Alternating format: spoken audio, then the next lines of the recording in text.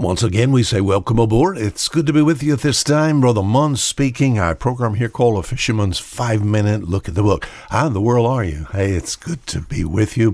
Psalm chapter 121, we've been talking about, our great Savior, the Lord Jesus Christ. And here in the Old Testament, in Psalm chapter 121, David is just giving honor all to his God. And he describes his God a certain way. And in Psalm chapter 121, I read verse 5, it says, "The Lord is thy keeper." In verse 3, it says, "He will not suffer thy foot to be moved. He that keepeth thee will not slumber." We found this week, that God is a great keeper. I am what I am today because of the keeping power of Jesus Christ. In the passage, it also says, "He that keepeth Israel shall neither slumber nor sleep," because there is a nation called Israel. And these people back into the land, the reason that is true is because of a great God. And this great God, my friend, is a keeper. In the book of Psalms, Psalm chapter 19 and verse 13, yes, the Lord keeps me. The Lord keeps me alive. I'm so thankful for that. We talked about that yesterday.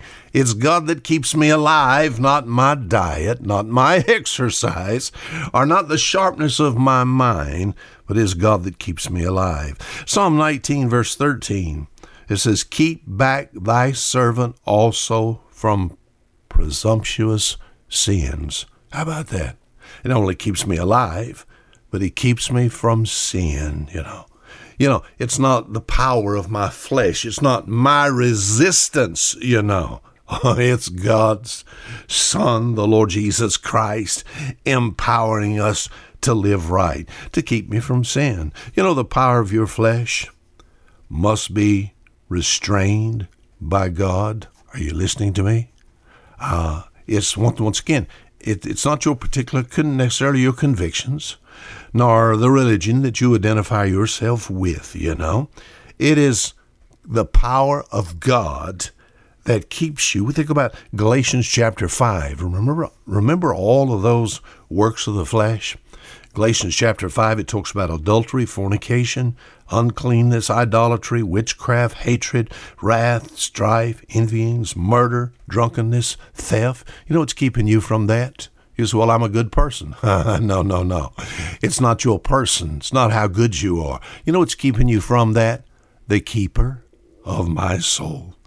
It is the Lord Jesus Christ. "Keep back thy servant also from presumptuous sins."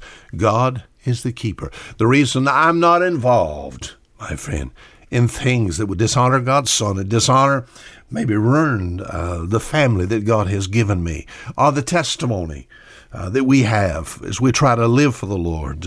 We think about morality, The reason I'm not involved in that, once again, it's not it's not the flesh just resisting that. It is God's power. You understand what I'm talking about?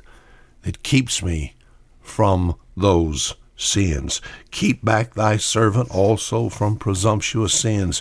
And thinking about that, then Psalm chapter 141 and verse 3, it says, "Keep the door of my lips," in reference to keeping me from sin.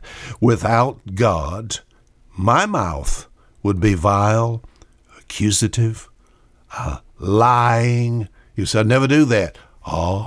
My mentor in the Bible is Simon Peter.